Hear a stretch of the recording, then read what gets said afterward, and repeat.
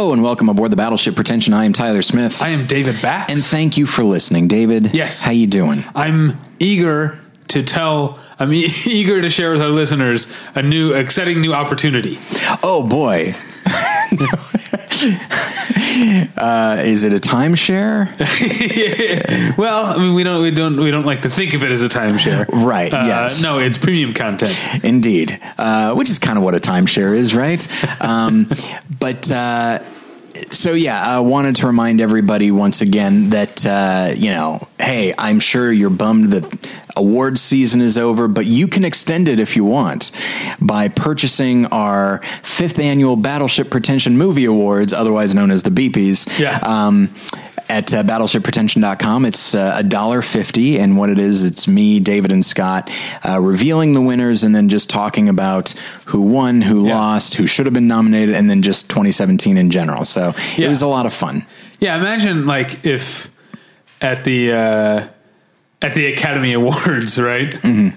Ansel Elgort or whatever reads the winner and then gives his opinion on the winner. Yeah, it's something that when we did the BPs a few years ago, I think when Carol won Best Picture, because you and I always present picture, and somebody pointed out that like literally the first thing that happened was, and the winner is Carol, and then apparently the first thing I said was like, no, I'm not a big fan of Carol. And he goes, that's something that you're just not going to find at other award shows. Yeah. So, but yeah, it was a lot of fun, and I'm very happy with the winners.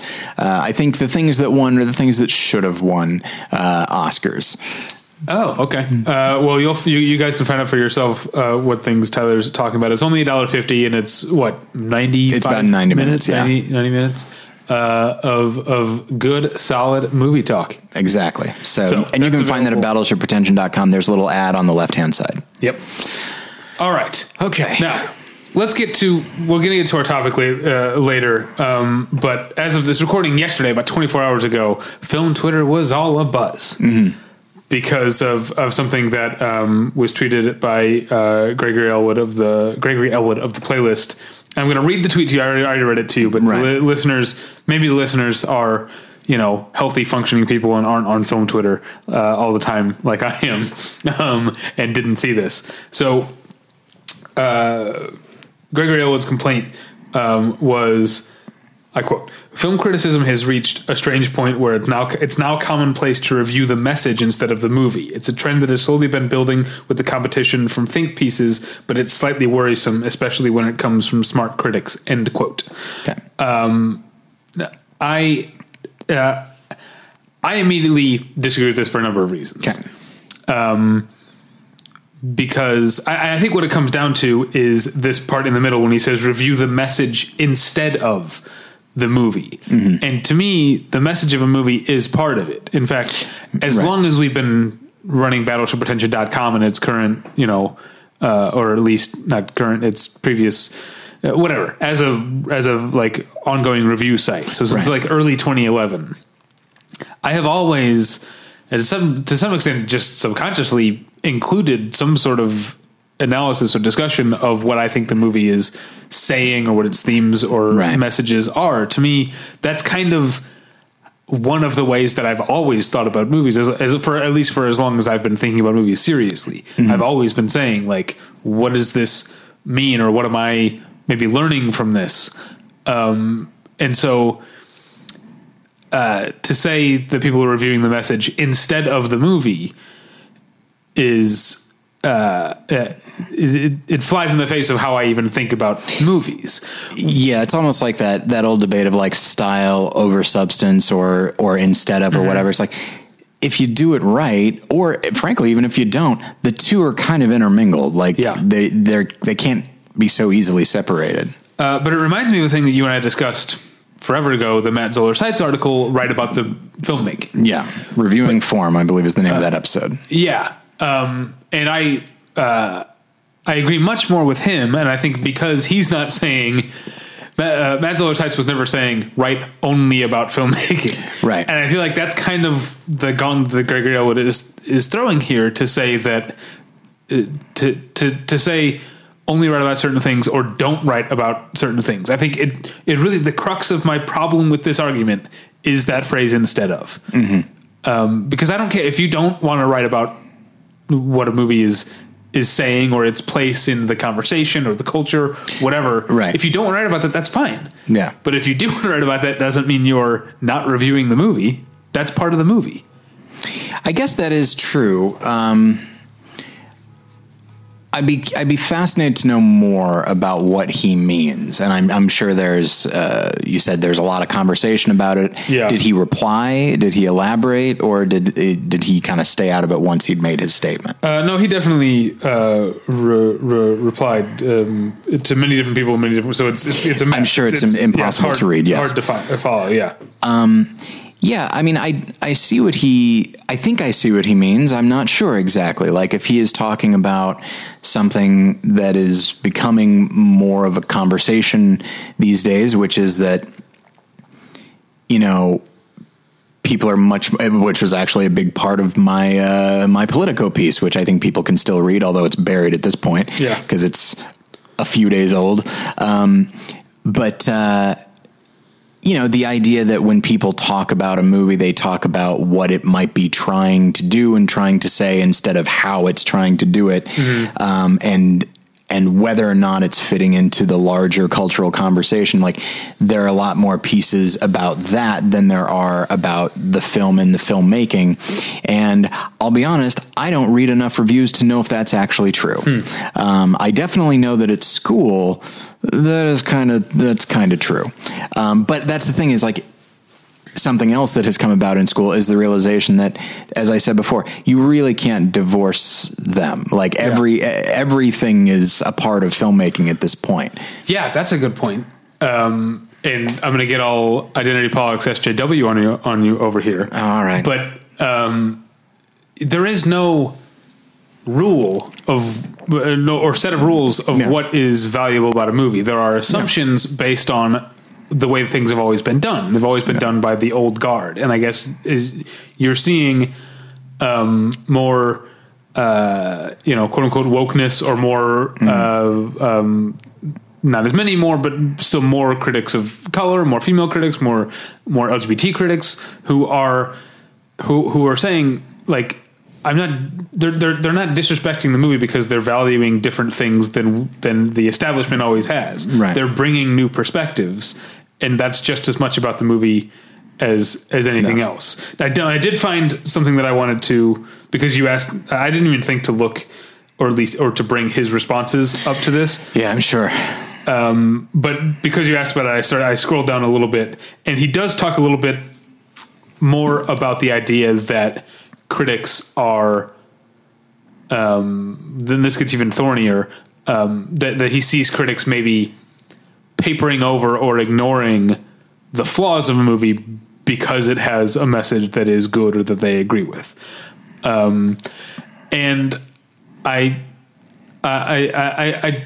guess I could see how that would be a problem, but I also think I go back to this thing where like, well, if the thing that you value most about a movie is what it has to say, then those flaws aren't as important to that person as they are to you. Right. To me, I probably, when it comes to opinions on what makes a good movie, I'm probably more in line with Gregory Elwood, but I'm way more okay. In fact, this is the only addition that I added to this conversation. You chimed in. I didn't at him or anything, but I just sort of commented on the idea. To me, the best part of, and the main reason to read other critics is to think about movies in a way that hadn't occurred to you.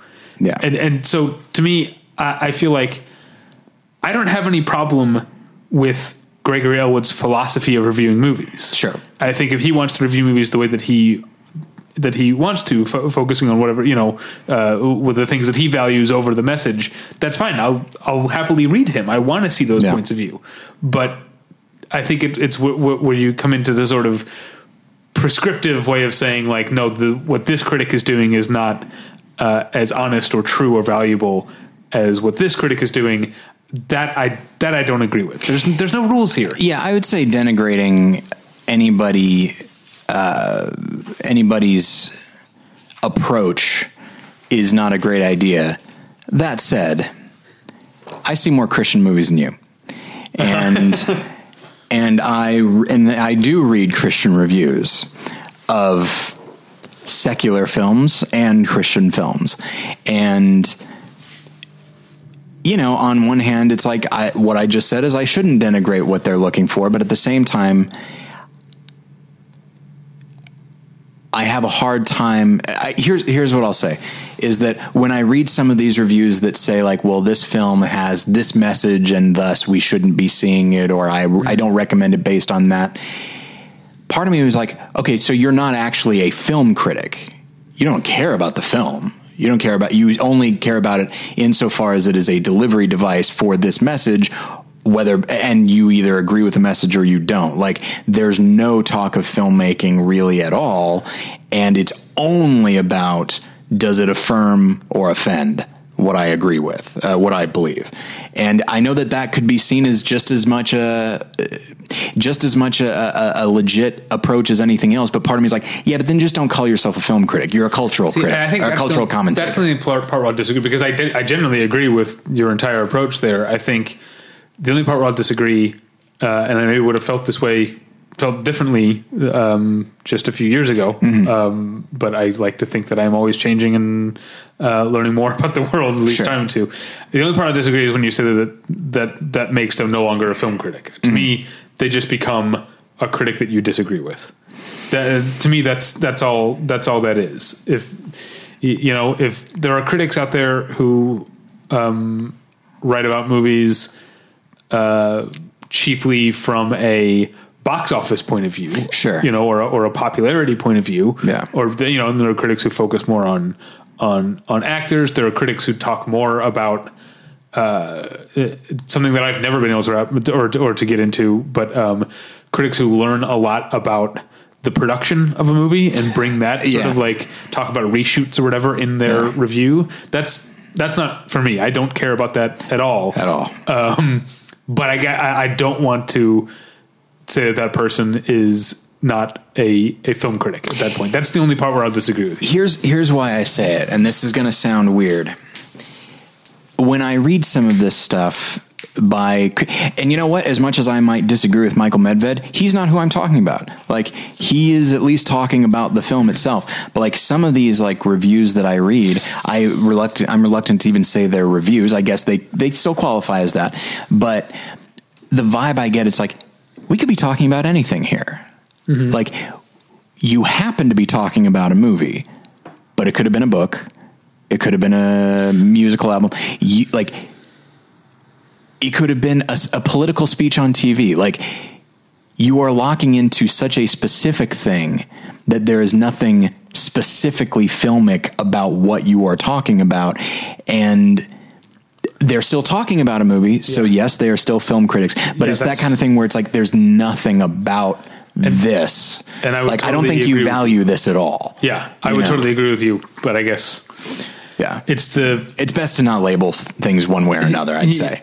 Yeah, and it's just best to not. I think I don't think there's any good to come of what this initial tweet from Gregory Elwood. I think his further discussion about are people ignoring the film's flaws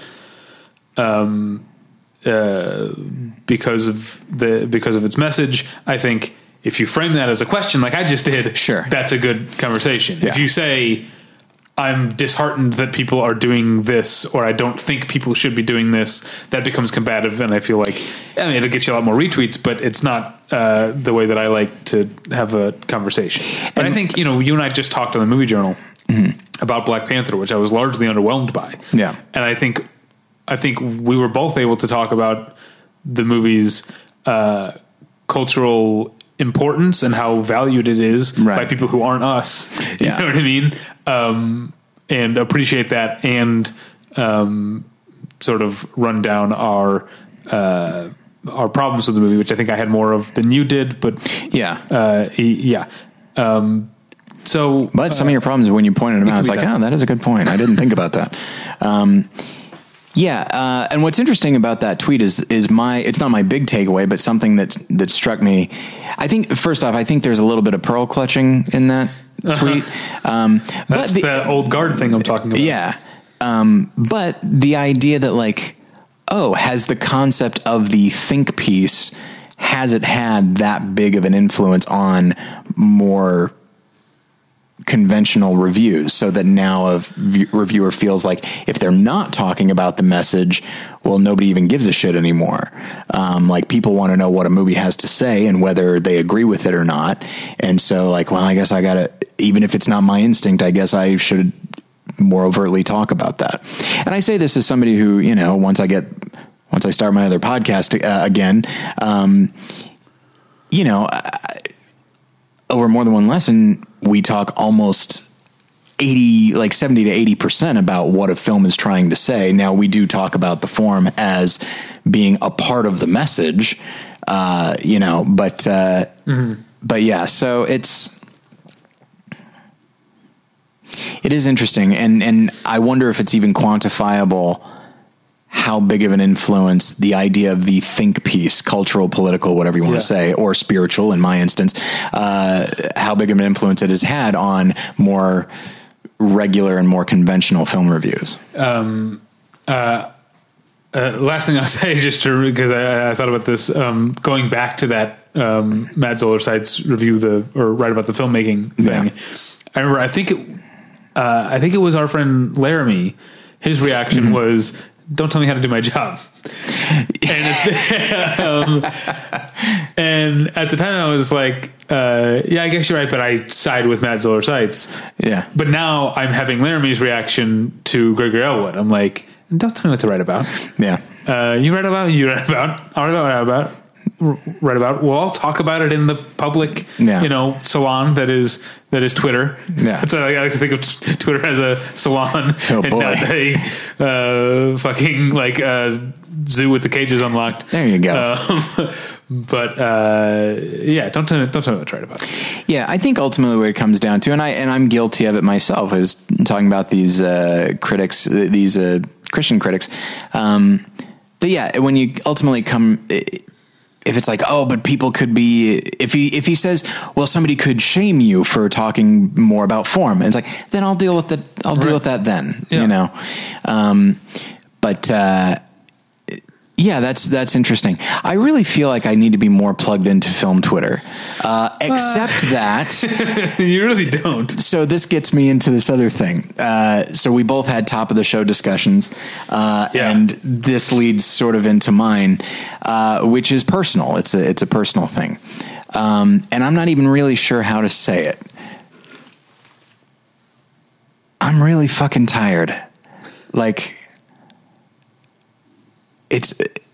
I've been unplugged from politics for a while, at the recommendation of my therapist. But to write that Politico article, I kind of had to plug back in. Yeah. And even plugging back in through movie discussion, like not even just like regular political discussion, but like politics as filtered through artistic discussion. Even that just made me so tired. And I don't know if it's that I'm just getting older. I don't know if it's the conversation is changing, or it could be that it just reflects really difficult political times. But just the idea, like even like film Twitter, based on what you've said, on one hand, like were I younger, I feel like it'd be invigorating. The idea of like engaging in these conversations, this back and forth. But now I hear that, I'm like, I wonder how many people are actually listening, or people are just putting it out there. Like I stupidly looked at some of the comments on that Politico article. There were people that said very nice things. Mm-hmm. And there are people that said very mean things about my article, which is fine. I kind of expected it. But then like the way people were then going at each other, I was like, man, like this is exhausting. And I feel like I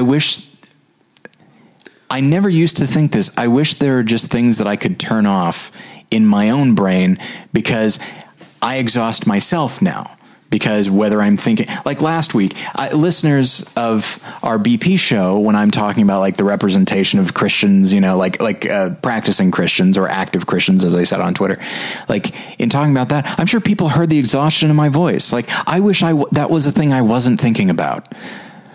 But of course I'm an adult. And I am also changing.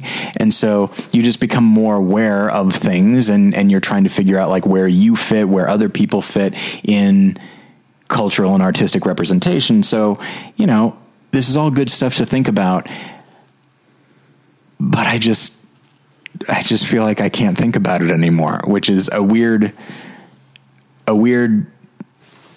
place to arrive. And I don't mean to say arrive as though it's final. It isn't. It's not like I'm going to stop doing this podcast or anything like that, or stop talking about movies. Good God, I'm embarking on a teaching career, and I don't want to strike that tone at least until I'm at least 50.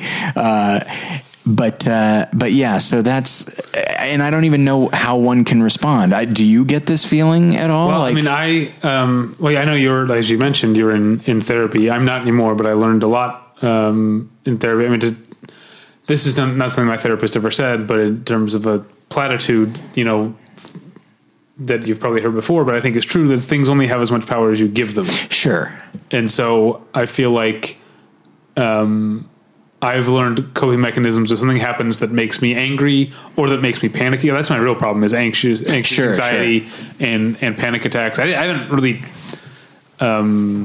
said this to anyone, but I actually did have a sort of a panic attack at Sundance this year. Oh, not a drastic one. I mean, the worst one I've ever had was at Comic-Con. I remember. Yeah. It seems to be something about like being, out of town without my wife, somehow really tends to make me more vulnerable to that sort of thing.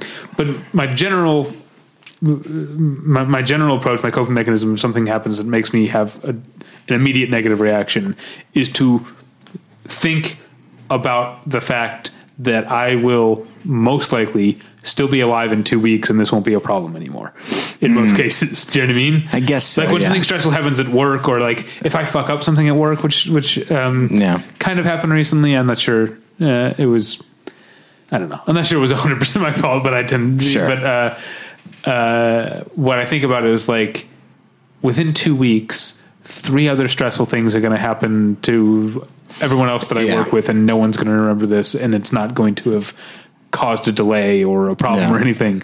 And so I guess that's just what just a peek behind what I learned from therapy is to, I guess the platitude there is this too shall pass.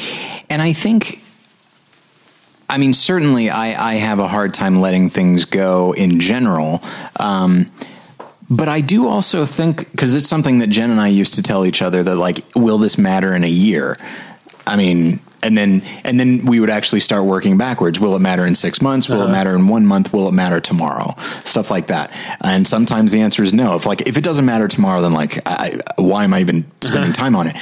But I do think that opinions and the divide, politically or culturally, whatever you want to say, is so extreme right now that there are immediate, long-lasting consequences. When Trump was elected, and you and I wrote that, I guess I wrote it, but the little thing saying like, hey, we're in favor of, you know, free speech and all that kind of thing. Yeah. And because I had incorporated a little thing about like stuff that's happening on college campuses, like somebody, I forget if they emailed or they commented, and they simply said like, I'm done with this. Like, I'm tired of hearing like this right wing hemming and hawing and all that kind of thing. Like what the president says is so much worse than what is happening on college campuses. Like, wow, like you didn't give me even like one chance. Like, and I think that's the thing is like, now that's just one listener. Who gives a shit? Like, you know, you listener. Yeah.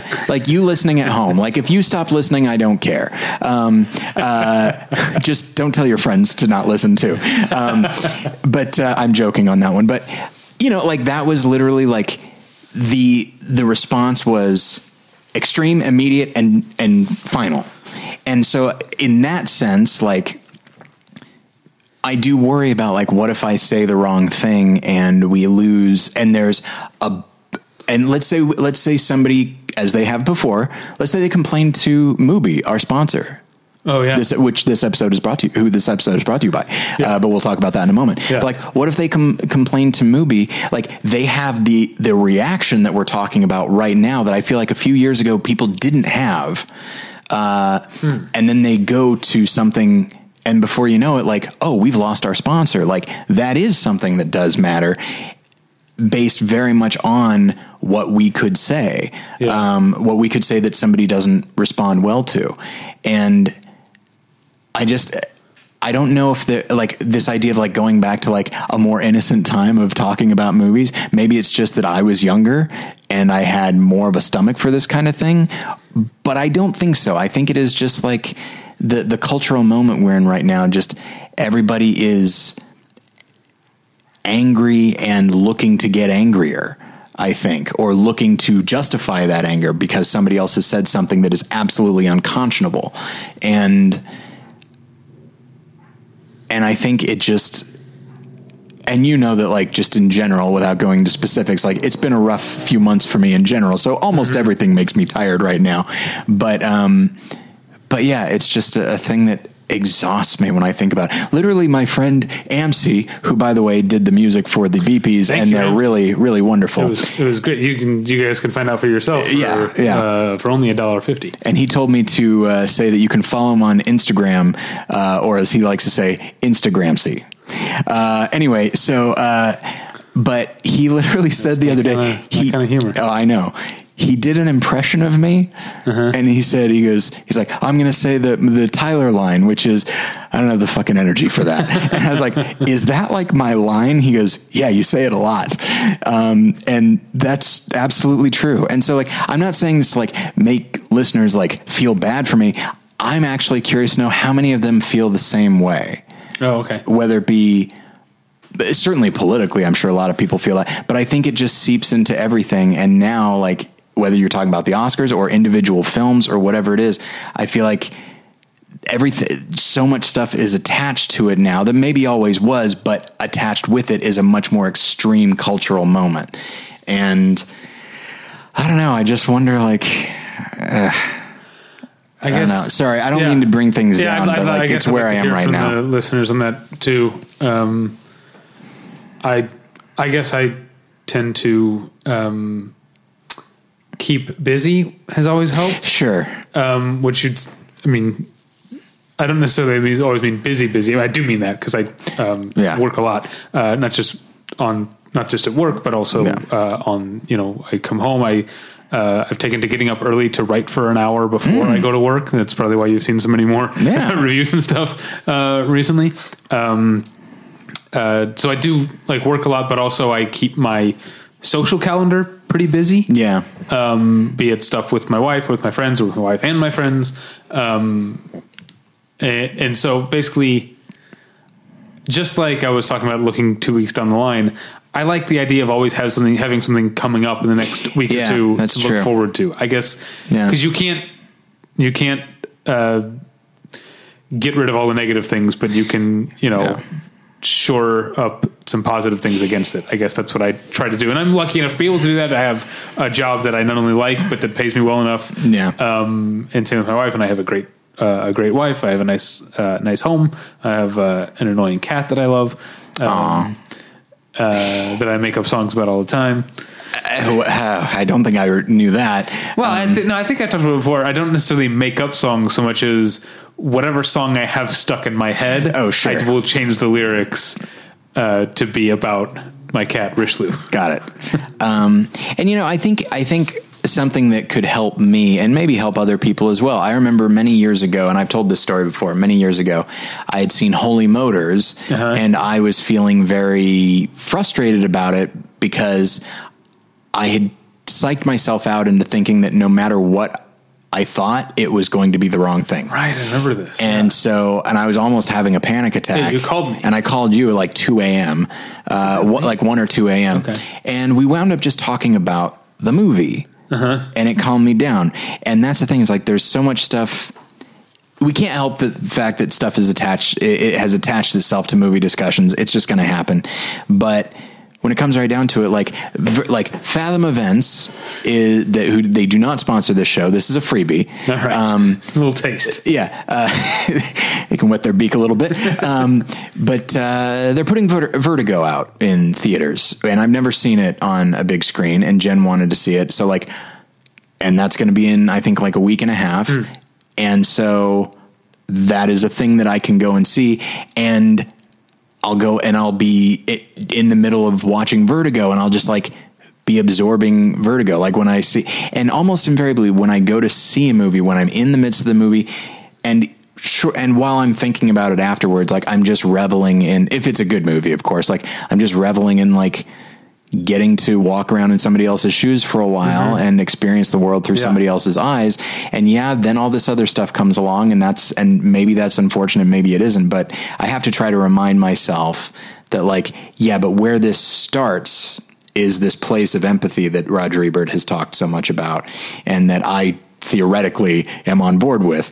And so I think that is a coping mechanism, is that like, all of this stuff, it might change the movies that get made in a good way or a bad way, perhaps, but like it might change that. But the movies themselves, as far as what the goals are from the point of view of the artist or the director, like that has never changed. It's always somebody who just has something they want to get across or something they want to explore, and then they're going to do it to the best of their ability. And as long as that doesn't change, then like I have no reason to to be tired about that. So I'm sorry to have turned this into a therapy session. That was great though. But as it turns out, I can't, I'm not able to go to my therapist right now because there was some clerical issues with the state of California. So for like a month, he's not seeing any clients. So this is where I am right now. Sorry, everybody. Well, maybe you got something out of that. Yeah. I don't know. All right. Well, who brought you all? I know you mentioned it before. Who brought the listeners all that discussion? Well, I'm sure they regret it now, but this episode is brought to you by Mubi, a curated online cinema that brings its members a hand-picked selection of the best independent, international, and classic films. Every day, Mubi's curators introduce a new title, and you have 30 days to watch it. That means there's always 30 wonderful films to enjoy, all for only $8.99 a month. Plus, when you use their mobile apps, you can download films to watch offline. Currently available on Mubi is Fireworks Wednesday by Asghar Farhadi, director of A Separation and The Salesman. Released in 2006, Fireworks Wednesday is another complex exploration of marriage set against the backdrop of Persian New Year. Now, the only film of his that I've seen is A Separation, which I do consider to be one of the 10 best films of the 2010s. Yeah. I think it's absolutely marvelous. Yeah, it's a masterpiece. But I saw the one after that too. I don't know the name of the one after that. Not The Salesman. It was between. Okay.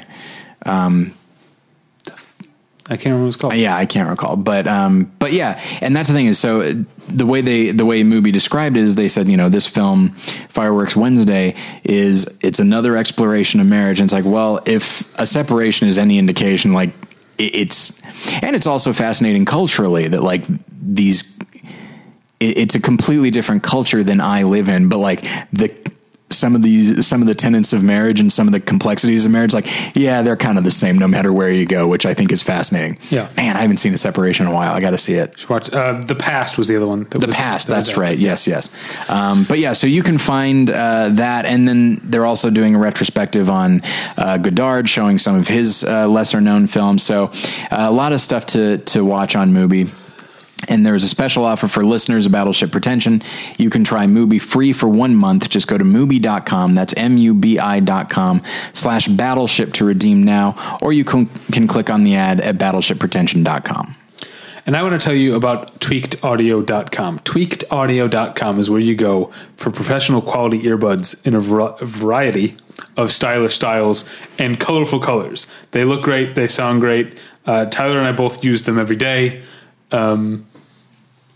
I forgot to do what I usually do, which is call up what was I listening to today. You know what? I listened to the new Sade song. First Sade song in however many years that she wrote and recorded for A Wrinkle in Time. Oh, okay. It's a good song. Yeah, that's good. And so that's what I use them for. But they make everything sound great. You can find them at a low price, these earbuds, at tweakedaudio.com. But if you hang on a second, see things through, go the extra mile, show a little patience, like Axl Rose said, you can listen to Patience on your earbuds. I'm sorry. No, they said that you can't. There is one. What song? One of the songs on Appetite of Destruction is not on Spotify. Like it's a songwriting credit thing or whatever. They don't have they like one person who has a credit on one song didn't sign off, I guess. And so if you Appetite for Destruction on Spotify is one song shorter, and I can't remember which song it is. It's the best one. Anyway, at checkout, if you use the offer code Pretension, you get 1/3 off that already low price and no shipping charges. So go to tweakedaudio.com and use the offer code Pretension. Okay, it's time to commit. 2024 is the year for prioritizing yourself. Begin your new smile journey with Byte, and you could start seeing results in just 2 to 3 weeks. Just order your at-home impression kit today for only $14.95 at Byte.com. Byte clear liners are doctor-directed and delivered to your door. Treatment costs thousands less than braces, plus they offer financing options, accept eligible insurance, and you could pay with your HSA, FSA. Get 80% off your impression kit when you use code WONDERY at Byte.com. That's BYTE.com. Start your confidence journey today with Byte. Tyler? Yes. Let's get into it, shall we? All right. Now, what we're going to be talking about is something that we have talked around for years, which is nostalgia. Yeah. But somehow we didn't do it. I looked. I couldn't find that we did an episode. I know. It seems like we would have by now. I feel like we have to have, but at the same time... Maybe we called it something else and I couldn't find it. Probably, but it would have been in the description. Yeah. So... But it's on my mind again because... Because of everything that's going right now? Well, specifically... Okay. Now, I didn't know anything about until I saw Black Panther the other night and saw the trailer. I didn't know anything about Ready Player One. I never read the novel. I know it was a popular novel. I've not read the novel, but I did listen to a podcast co-hosted by Mike Nelson of Mystery Science Theater called 370 something pages we'll never get back. And I listened to every episode they cover 3 chapters and talk about how horrible it is. And they convinced me, they read passages and it sounds terrible. Yeah. I know people like it. People that I trust like it. So, my wife and I, when we go to the movies during the trailers, we like to do a thing where after every trailer, we will give a thumb. It'll be up or down or sideways or sort of 3/4, like a rating, like how excited are we based on this trailer? And my wife called me out for cheating because for the Ready Player One trailer, I gave my first ever double thumbs down. And she was like, no, it's one thumb only. That's the rule. So it looked awful. And then, insult to injury. Have you seen these posters? Yes. This is my "you're being tired of politics" thing. Okay. I was immediately so incensed and annoyed. Yeah. Annoyed to my very core, grinding my teeth at these stupid posters. Because I'm so skeptical and so... cynical. I don't know. No, they're cynical. Yeah. For those who haven't seen them somehow, basically there's a bunch of digital posters online that the studio made where they put the characters from Ready Player One into existing posters. Everything from The Matrix to Labyrinth to Bullet to Back to the Future. There's more that I didn't look at all of them. There's like 50 of them or something like that. Yeah, it's crazy. I think License to Drive, maybe. I only saw a few of them. Anyway. But incidentally, sorry to interrupt, but I'm running out of things to say. In the film marketing class that I am in, our last class was only a couple days after those posters were released. And she said she's like, yeah, because she's like the head of marketing for CBS Films. So she knows what she's doing and she knows what she's talking about. And she said, she said, it's not necessarily a publicity nightmare. But she said, if I had been in charge of that, I would have floated one poster, see how people reacted, and then do another few. She's like, but when you do all at once, you're all in, and you are betting that people are going to be in favor of them. And plenty of people were. A lot of people weren't, though, way more people than the studio anticipated. And it actually created negative buzz and something of a backlash towards a film that was previously anticipated by a lot of people. And I'm sure some people are still anticipating it, but but she said that there's in circles, people looked at the response, and there was some positive, like you said, looked at the negative response and said ooh, bad call. So it was really interesting. Yeah, that is interesting. But I can't take credit for this. I saw on Twitter someone referred to Ready Player One as the Funko Pop movie. And that is so perfect, because I'm not nuts about Funko Pops either, until of course there's a David and Tyler Funko Pops someday. Then I'll be, we'll all get one eventually, and there'll probably be variants. Yeah. I think this just... there's so much of it, and it feels like, I don't know if this is recency bias, it feels like it's shallower now. And I think we'll get into this, because when we talk about nostalgia in movies, I want to go back and talk about nostalgia in other times, your American Graffitis and stuff like that, sure. And but this is just, it's just remember that, right? That's all it is. And I find that so cynical. And I find I am generally immediately skeptical of something that I feel like was designed to appeal to me. Do you know what I mean? It's kind of like a Groucho Marx, I don't want to be a member of a club that would have me type of thing. You're like, why are you trying to appeal to me? I'm not that great. Yeah. It's like, if a waitress is flirting with you, she doesn't want your number. She just wants a tip, right? Yeah. That's what this is. This is Warner Brothers flirting with us. Yeah.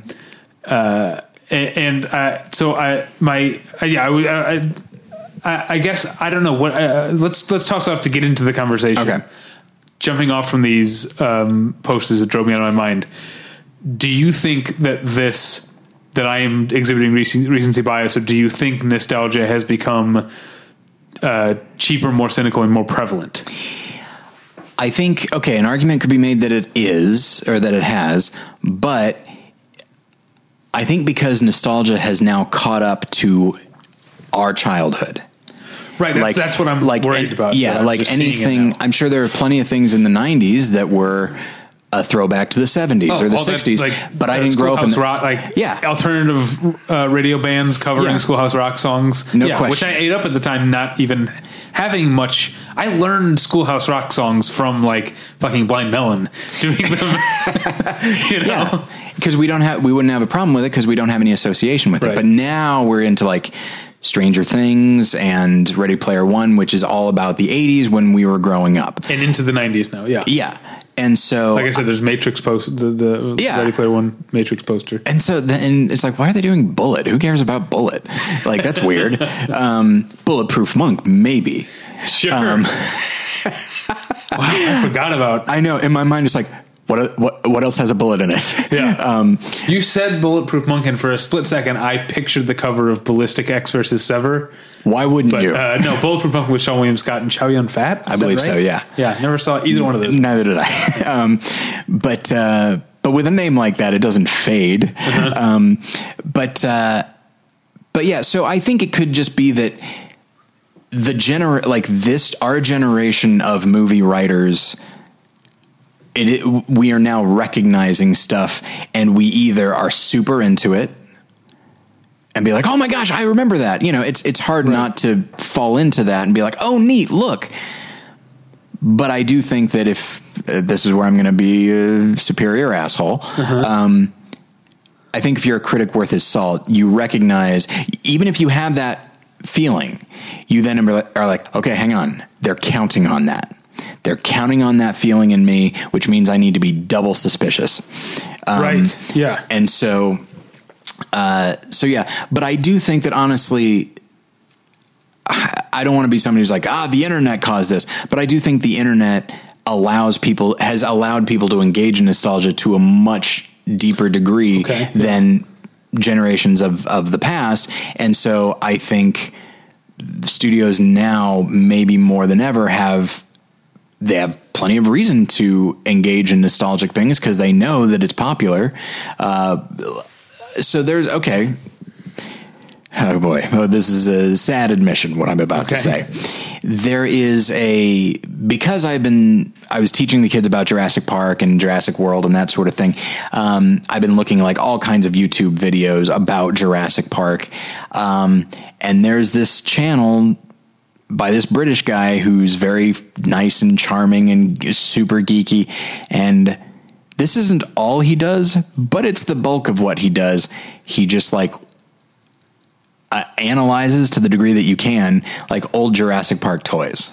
And he does unboxing videos and all that. So I watch them and just the degree to which he gets excited about those. Part of me is just like, come on, man. But then I realize hey, you know what? I don't get that excited over anything. So good for him.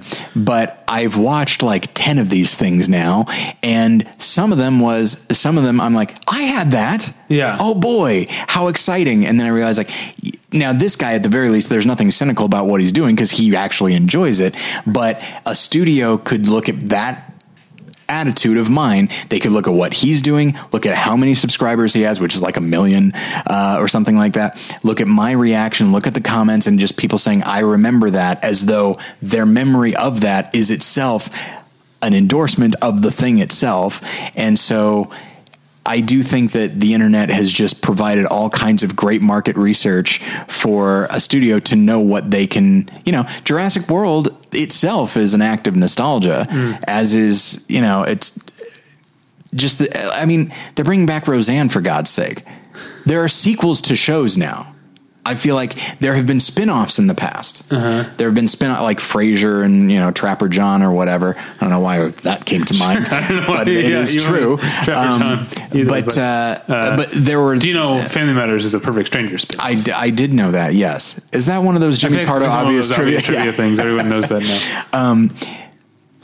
But a spin-off is one thing. This is hey, you like this character from this. Let's go explore their lives. This is literally hey, those characters you liked? We're bringing all of them back now. Fuller House, X-Files, Will and Grace is coming back. Roseanne. Oh, okay. Yeah. Roseanne is coming back, which is weird given how it ended. Yeah. Well, that's, Will and Grace also ignored its ending. Yeah. Because they did the ending of I was a big Will and Grace fan. The ending of the finale flashed forward to where I think Grace was married with a kid, maybe. I think so. Yeah. And now they're just no, they still live together. Yeah, and I can't think of anything more. Okay, let's look at it this way. The downside of nostalgia is that it freezes things in time. Yeah. I can't think of anything more frozen in time than, these characters progressed to the point that they had a kid. Nope, they didn't. Let's go back to when you liked them. Yeah. Or when, it literally keeps try to ignore the fact that it's maybe a little bit sad that they're in their 50s and still have the same living arrangement. Yeah. And so it literally, so nostalgia, looking at it this way, whether it be some of the developments in Roseanne in the last season, Will and Grace, it is negating those so that we can continue to enjoy it the way we used to. Right. And it halts progress. Yeah, but probably in the piece itself and maybe in the viewer. I think this is interesting because it's something I know. I haven't watched these old Jurassic Park unboxing videos. I'll send them your way. Don't no, you I'm worry. I'm not going to watch them. I don't think. I'm going to send you one a day. I don't know. So I don't know how he's doing it, but what you were just saying reminded me of, there was a website you and I both used to read. I don't think it exists anymore. Okay. Called X Entertainment. Do you remember X Entertainment? Yeah, it changed into something called Dinosaur Dracula, and he's still doing it. He has a podcast, and but the quality of his writing has gotten a lot better. Not that it was bad then. No, but that guy's fun because it's not just oh boy. Yeah. He's reconsidering in a way Yeah. the past. For those who don't know, I need to read Dinosaur Dracula because I haven't read it since it was X Entertainment. Yeah.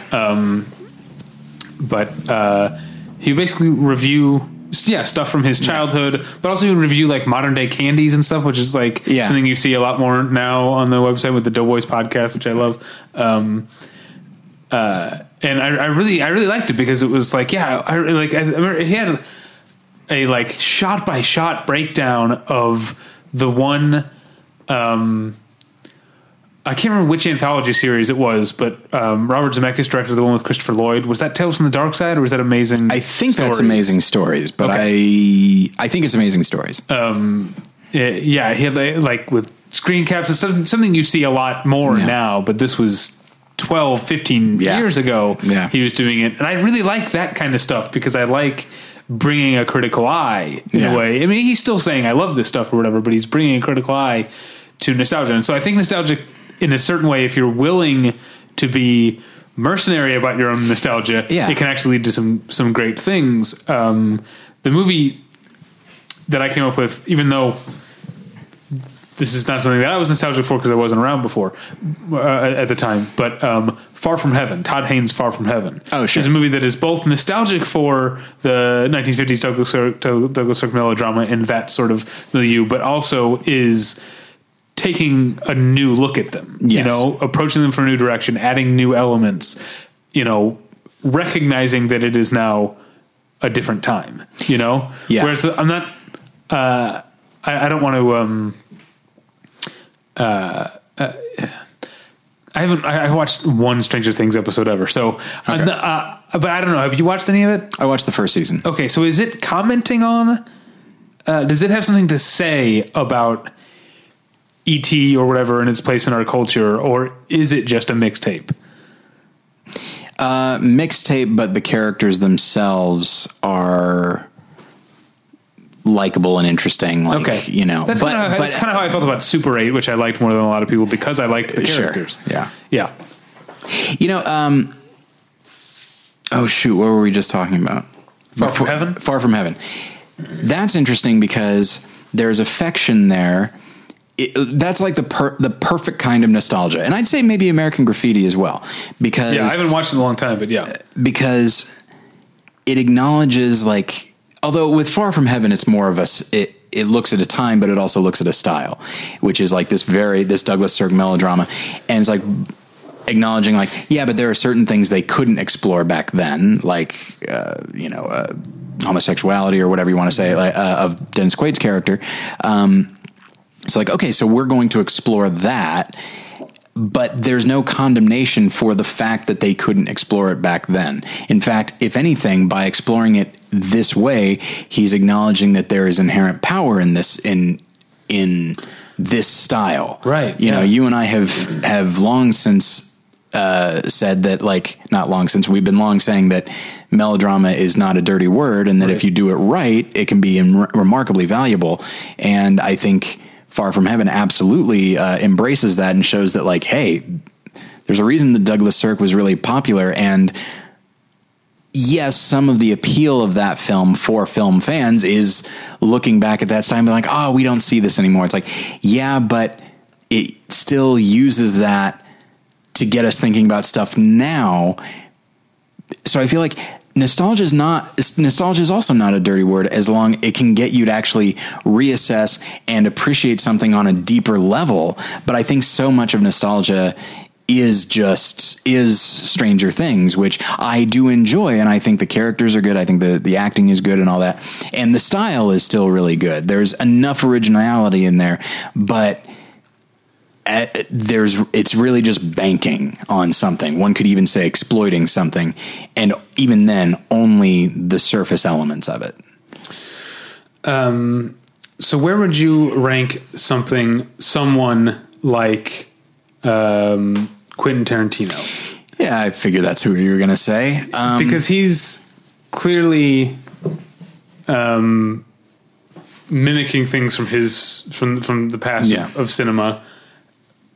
And I do think he's in sort of a pastiche or collage type of way. He's making something new out of them, but is he commenting on them? Do you know what I mean? Is it? I guess more recently, I think with his last couple westerns, I do think I think he is too, saying something about the Western, even post-revisionist Western things, like especially with Django Unchained. Oh yeah, and just as much with Hateful Eight, like things that were weirdly absent from Westerns that shouldn't have been. Yeah, no, I think he's commenting on Westerns most definitely. And I think probably with the Kill Bill movies, which I tend to think of as more surfacey than they actually are. I think especially that second one, and just the character of the bride in general, I think is a fairly in-depth character. And I think he's using the style in that case of a spaghetti Western and 70s Kung Fu movies. I think he's commenting on like the world of those movies, especially the male dominated aspect of those movies. And by incorporating this, and well, not just male down with the lack of color, I guess. Sure. Oh yeah, that's true. In old Westerns, which is great. I kind of stopped watching, Adam Ruins Everything. I still think it's a good show, but he did one, I think it was the end of last season or earlier this season, about the Old West and like the actual like racial and gender makeup of the Old West was so much different than we see it. Like half of like working cowboys were Mexican. Yeah. And we don't see that. It's really fascinating. Yeah. Which is one of the reasons why I feel like the Wild Bunch is so valuable. Like a good, admittedly in the bunch itself, there's only like one Mexican guy, but almost everybody they come into contact with is Mexican. Yeah. Like it's just, and so I remember when I saw that film, I was like, oh, I'm really not used to this.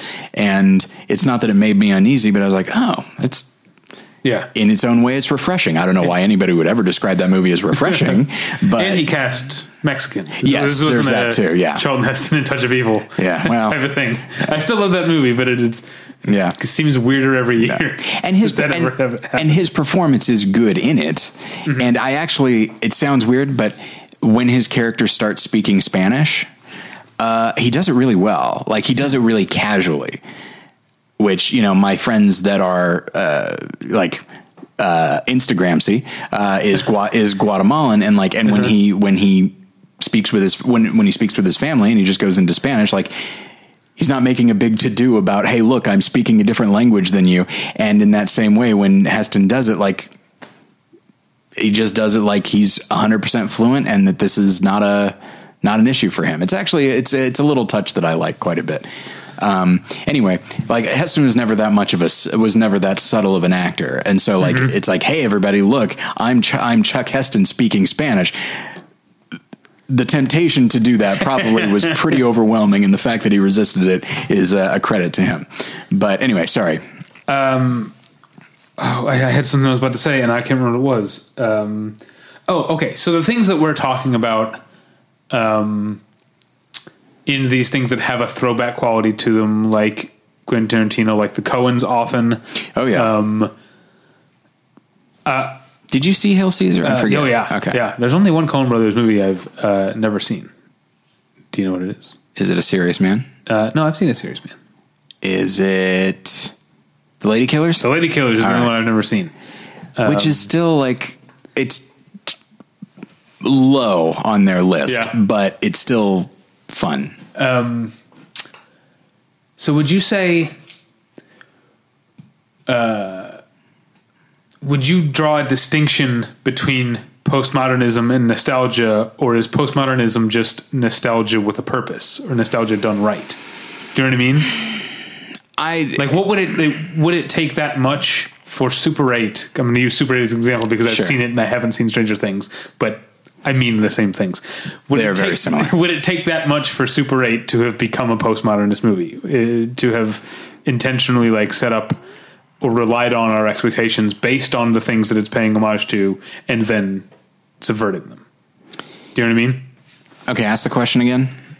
The main question is are postmodernism and nostalgia different things, or is postmodernism just nostalgia with a purpose or nostalgia done right? I would say, okay, earlier I was saying that nostalgia is not a dirty word and that I don't want to like crap on it. I'm about to, which is, I feel like I'm reluctant to say that, let's say you're getting nostalgic about something, but it causes you to reassess that thing. To look back, and maybe you have more affection for it, but it's a deeper affection. Like, you know, we grew up with the Princess Bride, and we can look back on that nostalgic with our nostalgia glasses, like so many other people do. But if we actually want to put that to the side, like maybe nostalgia brings us there, but then we put that to the side and just approach it as a work of art, only to find that, oh, it's even better than I thought. In fact, nostalgia is probably keeping me from assessing it in the way that it needs to be, or the way that it should be. And so I would say, I with a couple movies that have turned out to be better than I. Such as Candyman is one that I think. Sure. When I was a kid and seeing it like younger than my parents probably would have liked, I think I just thought of Candyman as being like, oh, he's like Freddy or Jason or whatever. He's another one of those, and then returning and watching Brown Rose's Candyman and realizing that it's a really great horror movie that also, to go back to our earlier conversation, has something to say about the sort of permanent poverty of certain classes and certain races in our society. Really good movie. Yeah, definitely. Nostalgia is what brought me back to RoboCop. And holy shit, like, I mean, there's so much stuff that I did not understand as a kid. Tremors as well, which I don't think I don't think it's saying much, but stylistically I have so much more appreciation for what it's doing. Especially its sound design. But is that, I mean, cause I love Tremors. I also love Raiders of the Lost Ark. Yeah. Is Raiders of the Lost Ark or American Graffiti, are they like Tremors? Are any of those movies actually saying anything about the sort of movies that they're all throwing back to different kinds of movies? Yeah. But are they saying anything, or are they just like, let's make this again with modern, or was it then at the time modern technology and modern filmmaking? I think American Graffiti is, because, you know, you have like some kind of shitty behavior on the parts of certain characters. Like you have Ron Howard saying, like, it's like, hey, come on, don't you want to give me something to remember you by, or something like that? Like trying to coerce like a girl into having sex with him. Like, that's not a thing that you saw in movies back then. And it was, and while the film is undeniably like affectionate towards that time, I think it also recognized, like, yeah, but it's not necessarily squeaky clean. Then of course Happy Days comes along and that gets pushed aside. And of course American Graffiti, I mean, what year is American Graffiti? 73. So American Graffiti is made knowing that Vietnam is in the future. Exactly. Which these kids don't know. Yes. So I'm not sure if I'd say it is a hard-bitten, examination of that time, but I think it absolutely does suggest that, like, not everybody was quite so pure, which incidentally is a big part of the Back to the Future, that he goes back to a time that seems innocent, only to find that, like, his mom is like a seductress, which is a neat idea. Yeah, there's so much I like about that movie. I know. And so much that rubs me the wrong way about it at the same time. But the thing, what gets me... Okay, Back to the Future. Here we go. Is this going to be about Ready Player One? There's a DeLorean in the trailer. Of course there is. I don't know if I've seen the trailer, but I'm not surprised. I saw like a teaser a long time ago, and I saw like the Iron Giant in there. Yeah. Which is like, that's not from the 80s. That's from 99. Yeah, I don't think it's just from the 80s. I think maybe the marketing is hitting the 80s thing because of Stranger Things and stuff like that. But my impression is that it's based on, why there's bullet and stuff in it. Based on Mike Nelson's assessment of the book, it sounds as though the guy who has set up this like scavenger hunt or whatever you want to call it, played by Mark Rylance. Yeah, is obsessed with 80s specifically. Oh, okay. So there's references to like war games and stuff in there, which is like, hey, all right, that's a thing I know. Yeah. But Back to the Future, like, people our age, who is it, Film School Rejects that polled Internet Critics a few years ago? Yeah, it was more than that. It was 2012 because it was the same year as the Sight and Sound. So 6 years ago now. So yeah, we're still talking about it. Oh, it's on everybody's mind. But like, it polled a bunch of internet critics, like what, 50 maybe more than that, probably more than that. Only two important ones. That's the way I look at it. Yes, obviously. But it pulled these critics, and we're all kind of a certain age, and lo and behold, Back to the Future made the top 10. Mm-hmm. And while I'm sure there are plenty of critics our age that look at that movie and say, and recognize that one of the things it's doing is exploring the idea of viewing your parents or the older generation as actual people who felt things that you think they would never feel. And looking at the past as being more complex and more of a living thing than we are taught to think of it as. I think there's a lot going on in Back to the Future.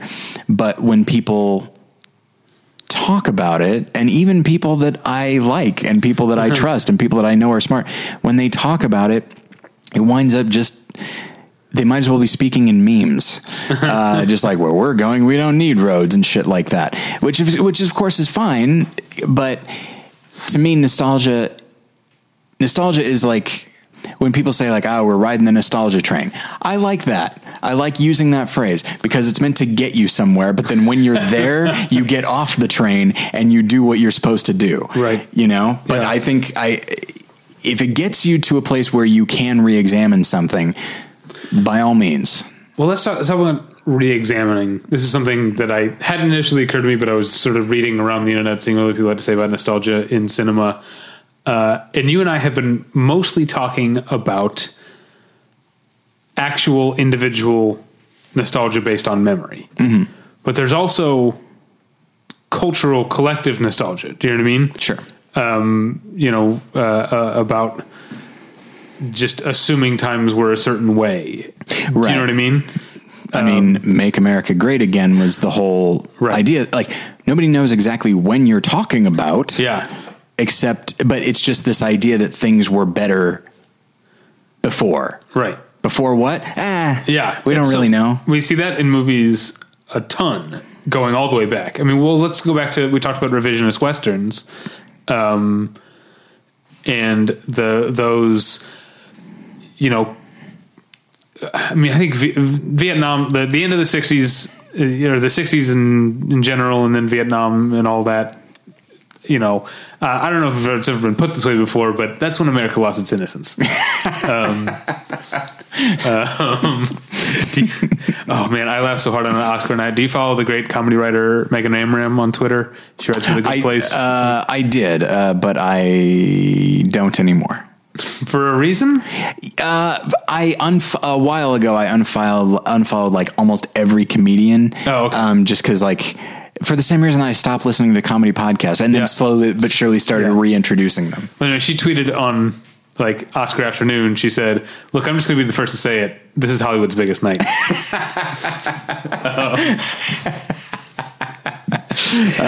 That's fun. Yeah, I love her Twitter. Anyway, so you see, depending on when you mark the beginning of the revisionist Western, I'm not enough of an expert to know when that starts. I mean, what year? Wild Bunch is 1969. Before that, you've got Major Dundee, which I wrote about this week on the website. You can check it out. That, yeah. In 1965. What year is Fistful of Dollars? Well, I'm reluctant to say Fistful of Dollars is a revisionist Western because it's a spaghetti Western, which because I'd say when Americans started making Westerns that explored more of a moral gray area. Yeah. I think that's when when you can say that's a revisionist Western. But Sergio Leone is not American, and so he just brought a completely different mindset to it. So I would count Wild Bunch, but Let's say Major Dundee then, 1965. There's probably something before that. I kind of feel like Man Who Shot Liberty Valance. Oh, what year is that? That's earlier. That is earlier. 58? I think around there, yeah. And I think The Searchers honestly does a fair amount of that. When you realize just how angry and genuinely bigoted John Wayne's character is in The Searchers, oh wow, you start to wonder, oh boy, that is we haven't seen that before. Liberty Valance is until 62. 62, okay. Yeah, I thought it was earlier. Yeah. Okay. So like with anything, it's not like suddenly someone flipped a switch and Westerns were revisionist. But to me, in general, it's interesting that the revisionist Western takes root at a time when America is, again, as I was the first person to ever say, losing its innocence. Because so much of the Western myth is about this is where America was forged. Do you know what I mean? This is where the American spirit was tested and came out ahead. Yeah. And you start to get this idea of like, well, maybe this is the opposite. Maybe the West is where America lost its soul, or at least stained its soul more than it's ever been able to make up for. Yeah. Because this is where, chaos broke out and the native population was decimated and almost completely wiped out. And this is still with us in a way. Yeah. And so that's, and obviously in a much broader way than something like Far From Heaven, but that's also a direct refutation of nostalgia, of collective nostalgia.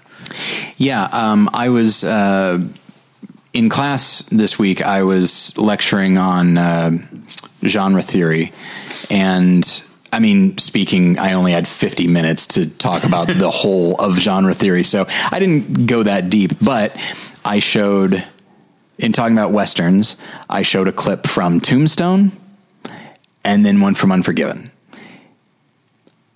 Unforgiven came out in 92, Tombstone 93. Tonally, you don't get more different. Like Tombstone is very much like redemptive violence. This is going to solve all of our problems. And then I showed the clip of, it's a hell of a thing killing a man. You take away everything he has and everything he's ever going to have. And then kid says, we have it coming. And he says, well, they had it coming. He says, we all have it coming. Like, it's just such a, and coming from the guy who became famous by being extremely violent, saying that like, you know what, maybe this wasn't so great. And it just led to, one of the neat things about the Western is that, anything in it could be seen as a metaphor for America. And so because it's this American genre. And so the minute you have people start to think that, hey, this guy's soul in Unforgiven, like he is maybe irredeemable. He's trying so hard to be peaceful, to put that behind him, but it's always going to be with him, in the same way that when people say that, like, hundreds of years from now, when slavery is pretty far back, it's still going, and Native American genocide is still going to be like pretty far back. It's still in our makeup. Like, it's still a part of what America was. It's a shameful, unfortunate thing that we got to try to get away from. But it's not going away. And in that same way, like any protagonist in a Western that you start to realize, like, oh boy, like this guy is deeply flawed. It's like, yeah, and these are the guys that settled the West. And yeah, on one hand, like here we are in Los Angeles and we're kind of benefiting from that. But a lot of terrible shit had to happen for us to be here. And so I feel like, yeah, it's always interesting. Like John Ford with Man Who Shot Liberty Valance and The Searchers, and then Clint Eastwood with Unforgiven. It's really interesting when the guys who really perpetuated a lot of that, right, were willing to look back, but without their rose-colored glasses, without their nostalgia glasses, and are like, oh shit, even the stuff that I made is not that great because it's trying to harken back to this amazing time that probably didn't actually exist. Sorry, I just spoke way too long on that. No, you didn't at all. Okay. Actually, that was great. And I'm wondering, I guess I'm wondering if other countries have this sort of thing. I've been thinking, and I didn't even think of it in this way until now, but one of my least favorite movies of last year was Victoria and Abdul. Right. And I wonder if British film has ever had that sort of reckoning or revisionism when it comes to movies about India. Do you know what I mean? Sure. Because there's so many, like, and I think a lot of the earlier like Merchant and Ivory stuff is good, and actually I think does a lot of that because it was the woman who wrote novels and wrote the movies was both Indian and English. So I think you got a good. I'd like to think you got a good balance there. I'm neither British nor Indian, so I don't know. But I really found Victoria and Abdul to be clumsy and seem out of date. Yeah. And I guess that's putting me in mind of we're further abstracting the concept of nostalgia at this point. Yeah. But I'm thinking about a movie like Empire of the Sun, or more recently, still a few years ago now. Was it called The Impossible? Was it the yes, the Thailand? Yeah. Like movies that are about disasters or upheaval in parts of the world inhabited mostly by non-white people, but the stories are told through white characters. At a certain point, like, are we going to have more of a reckoning with that idea? Like, because that still seems like especially in the case of Empire of the Sun, that seems like a colonialist idea, to use the actual like native inhabitants of a place as backdrop, and I wonder if we're still holding on to, or if Britain is still holding on to, India nostalgia. That's a good question. And it's something that, in talking with some of my fellow students about Darkest Hour and about like just portrayals of Winston Churchill, like his colonialist attitudes are never explored ever, because he was considered the greatest Briton of all time. Briton. Right. Sorry, I just wanted to make sure. I knew what you He's not the whole country. I mean, he was a big guy. But come on. But yeah, and it's just not a thing that, I mean, there has been a lot of Churchill in the last 18 years. And to my knowledge, they have never even come close to addressing that. Let's get back to nostalgia. Okay. Because there's a couple of other things I want to touch on. One is an interesting idea, I think, or just something worth exploring. Okay. One is a personal, maybe pet peeve, maybe burn my saddle. Okay. Let's start with the first one first. Which is specifically movie nostalgia or fake movie nostalgia. Like none of us were around during the silent film era. Sure. But the Artist, that movie, Right. The Artist, and then a couple of the other silent films that came out. There were like three. Yeah. There was Blancanieves, and the other one I didn't see. The third one I didn't see. Was it called? I want to say it was called Taboo. Is that right? Taboo? The Artist was the only one I saw, but I don't remember. Anyway, it sounds right to me. That's a sort of rose-colored view in a lot of ways. Yeah. Although I really like The Artist. I feel like people. I feel like the worst thing that can happen for a movie's reputation is to win Best Picture. Absolutely. Because I actually think The Artist is a really good movie. Yeah. I'm not a big fan of Cinema Paradiso. Not that won Best Picture. I think it won foreign film. Yeah. Yeah. That one seems a little too treacly. I never saw it. But I guess there's been more. There's like Hugo, which I didn't see, but there's. I feel like I wrote down more of these. The Majestic. Yeah, I didn't see that one either. That's one. I mean, That's it's not the Frank Darabont. necessarily. Yeah, it's not necessarily nostalgic for any particular movie, but more like an era of movie going, and just an era in general. And that thing is, It's like trying to walk through syrup. And yet, like, I love Barton Fink, and a big part of that is sort of, reliving an idea of what old Hollywood was like. But Barton Fink is not romanticizing it. Yeah, I think that makes a big difference. I think an argument could be made that Hail Caesar does romanticize it. But when you recognize all the stuff that Eddie Mannix is encountering, you realize, like, it's celebrating film, but maybe it isn't actually romanticizing the industry.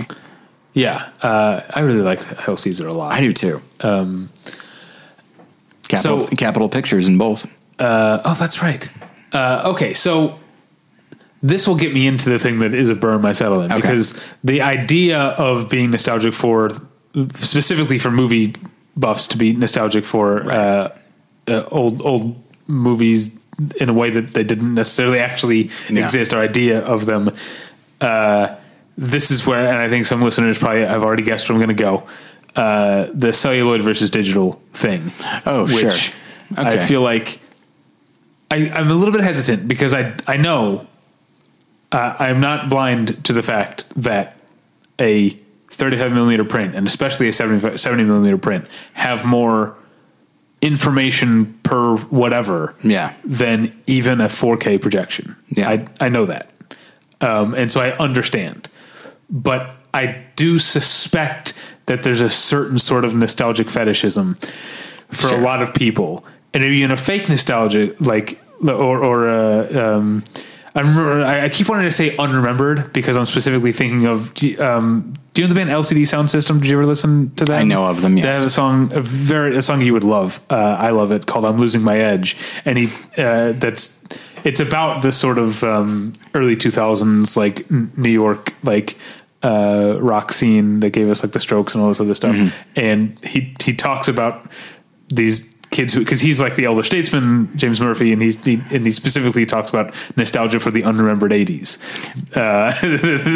That these people were like, they're like my and your age, they were too young to really be experiencing the 80s. You know, by the time the 80s were over, I was still only 7 years old or whatever. Yeah. Anyway, so I do think things like, we talked about Quentin Tarantino, but like the Death Proof thing, the thing that bothered you about, like just, missing reels or whatever, or missing like scenes or whatever. And the idea of celebrating that, seems like a really affected nostalgia. Yeah, I will stand by. There are a lot of things that I've come around on with Death Proof. And with the whole grindhouse idea, that is not one of them. Like, I understand that you are trying, if you're genuinely trying to recreate an experience, which maybe they are, and that's fine. It's like, okay, that's good for you. Mission accomplished, I guess. But at the same time, like, the way you would, and this is external to the film, but like the way you would hear them talk about it, they'd be like, oh my gosh, it's just, and it's like, it's almost like, I go to this shitty diner and there's always a hair in my food. Like, yeah, you don't actually like that. Yeah. But once you've moved away.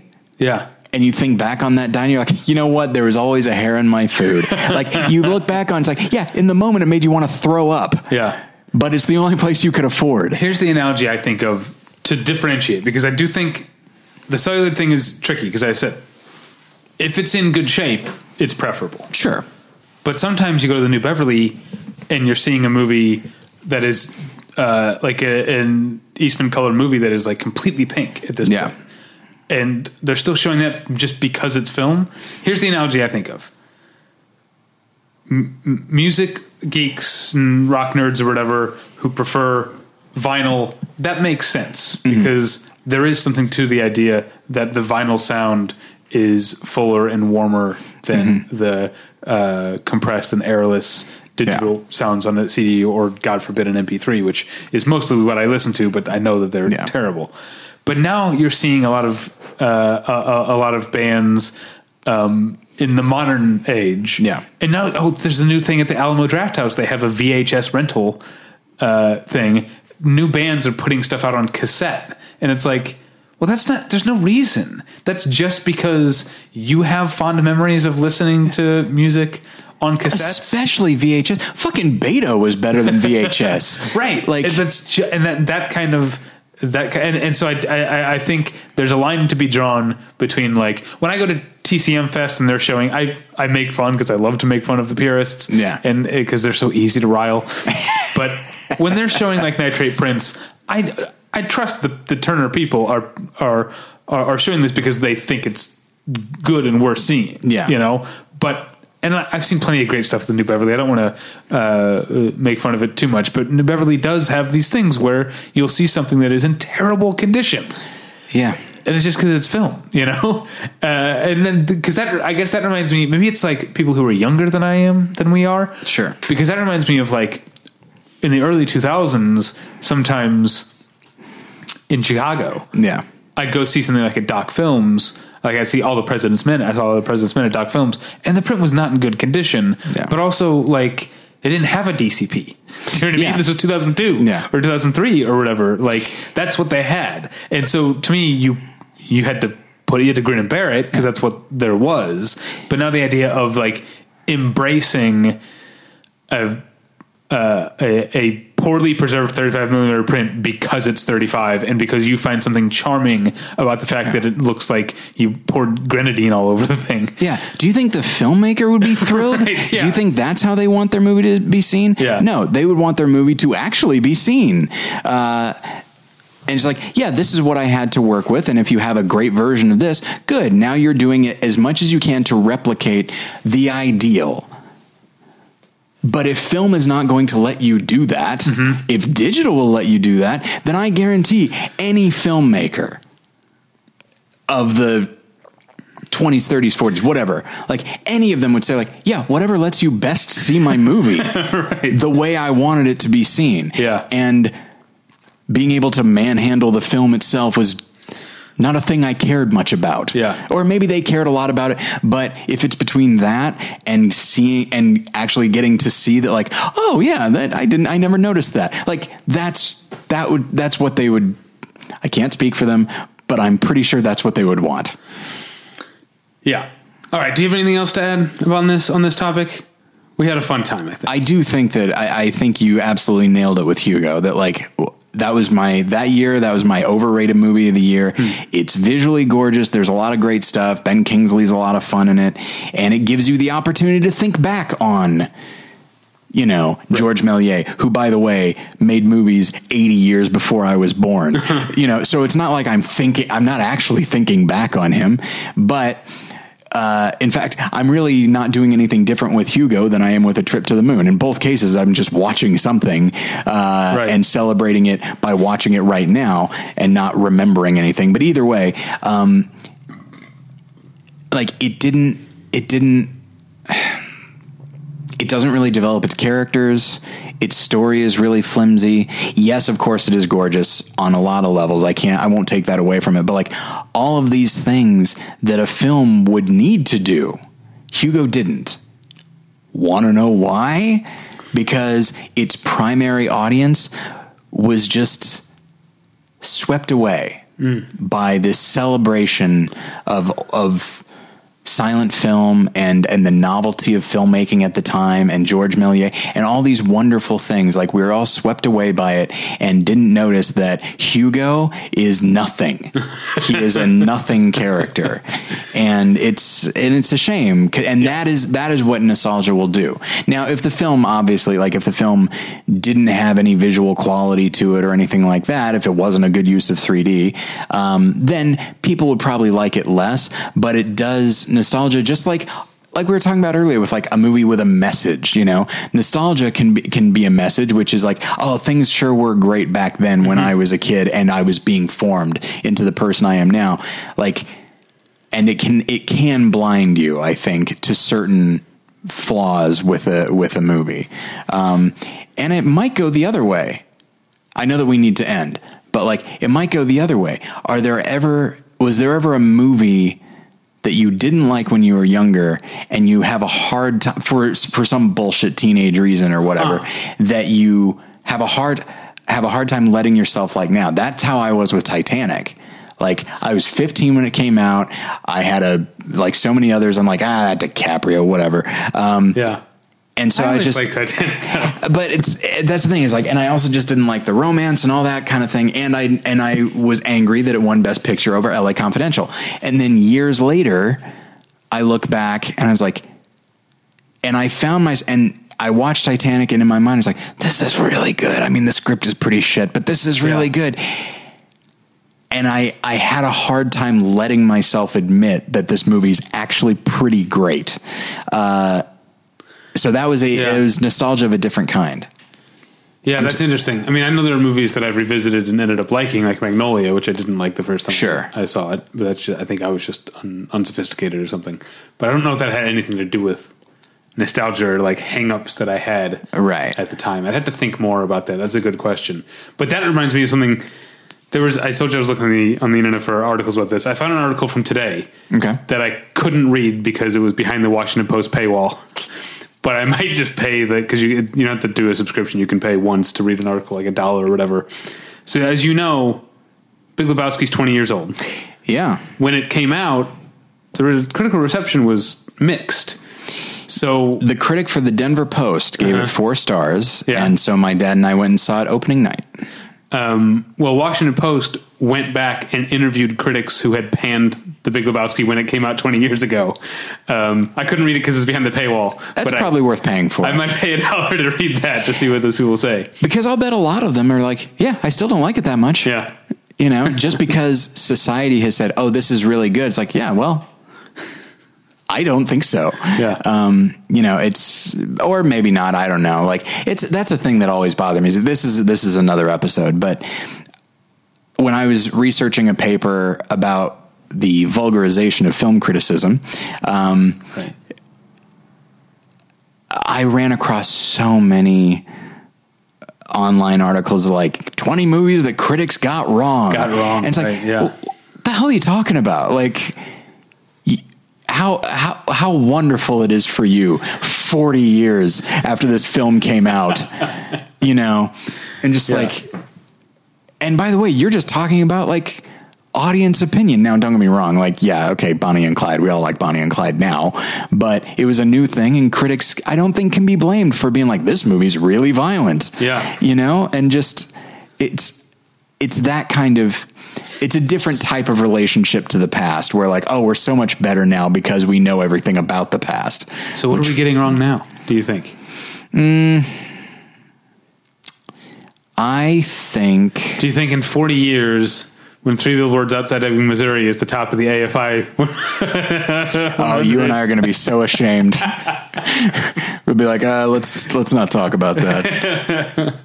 Yeah. Let's talk about the number 5, which is Ravenous. Let's talk about that. All right. This is a fun conversation. You can find us at battleshippretension.com, so you can find all sorts of past episodes, movie reviews, other sorts of things. I mentioned Major Dundee. I try to do a movie, just a old movie recommendation every Monday where I link to here's where you can rent or stream it online. I have never seen Major Dundee. Who made it? It's a Sam Peckinpah movie. It's his. That's right. It's mostly famous for having been an insanely troubled production because he was drunk off his ass. Oh well. Charlton Heston. This is. I know that I'm a liberal and we hate Charlton Heston, but like when it comes to movies and. No.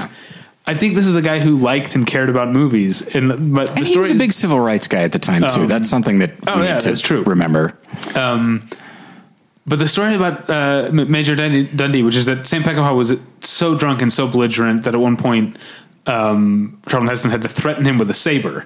But then, when the studio was going to fire Sam Peckinpah and replace him, Charlton Heston said, "No, don't do that.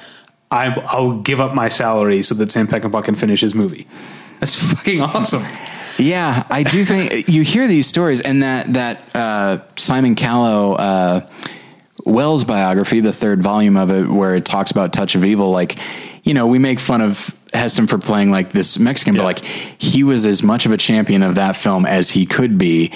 And he really, like, he fought for, like, Wells' final cut as much as he could, but then Wells was so self-destructive and was so antagonistic towards the studio that after a while, Heston's like, man, I'm trying here. Like, you are not helping. But yeah, it was... and then the other thing about Major Dundee, I mean, it's kind of a, you know... As that's one with a knife scene, right? Like, that's not a knife, this is a knife. No, so apparently the original director's cut was 2 hours and 36 minutes long and was crazy violent, and about 20 minutes got cut out, which has since been lost. Maybe it's an Emerson style. Apparently it's gone. And then it got edited down to 2 hours and 16 minutes. And that version showed in previews that the audiences hated. And so they cut it down to 2 hours and 3 minutes. And that was the only version for a long time until 2005. Those 13 minutes that were cut were restored. And that's the only version I've seen is the 2 hour and 16 minute version. I'd love to see the 2 hour and 36 minute version, but apparently that 20 minutes is gone. Was there that Monty Python sketch? And it was like An Afternoon Picnic, directed by Sam Peckinpah. And it's like this very nice, well-to-do British family, and then just terrible things happen. Like, I think somebody throws like a croquet ball to like tosses it to Michael Palin, and he catches it, but like it hits his eye and blood just squirts out. I think that's what it is. I might be conflating two different sketches, but I think that's what it was. Anyway, so you can read about Major Dundee on the website. That's this week's Monday movie. Or actually, by the time you're hearing this, there'll about to be another one, or might already be. So that's at battleshippretension.com. You can email us at david@battleshippretension.com or tyler@battleshippretension.com. You can follow me, David, on Twitter at DavyPretension. You can follow Tyler, avoiding film Twitter, over at TylerPretension. That's right. And do follow us on Instagram. We're trying once again. We're trying to build that back up. And that's Battleship Pretension with no vowels? Is that... Or is it just Battleship Pretension? I think it's just Battleship Pretension. Snapchat is the one with no vowels. That's the one. I haven't snapped in a bit. Well, you keep at it, buddy. I'll get back to snapping. Don't you snap at me. And other than that, thanks for listening. We'll get you next time. Bye. Bye.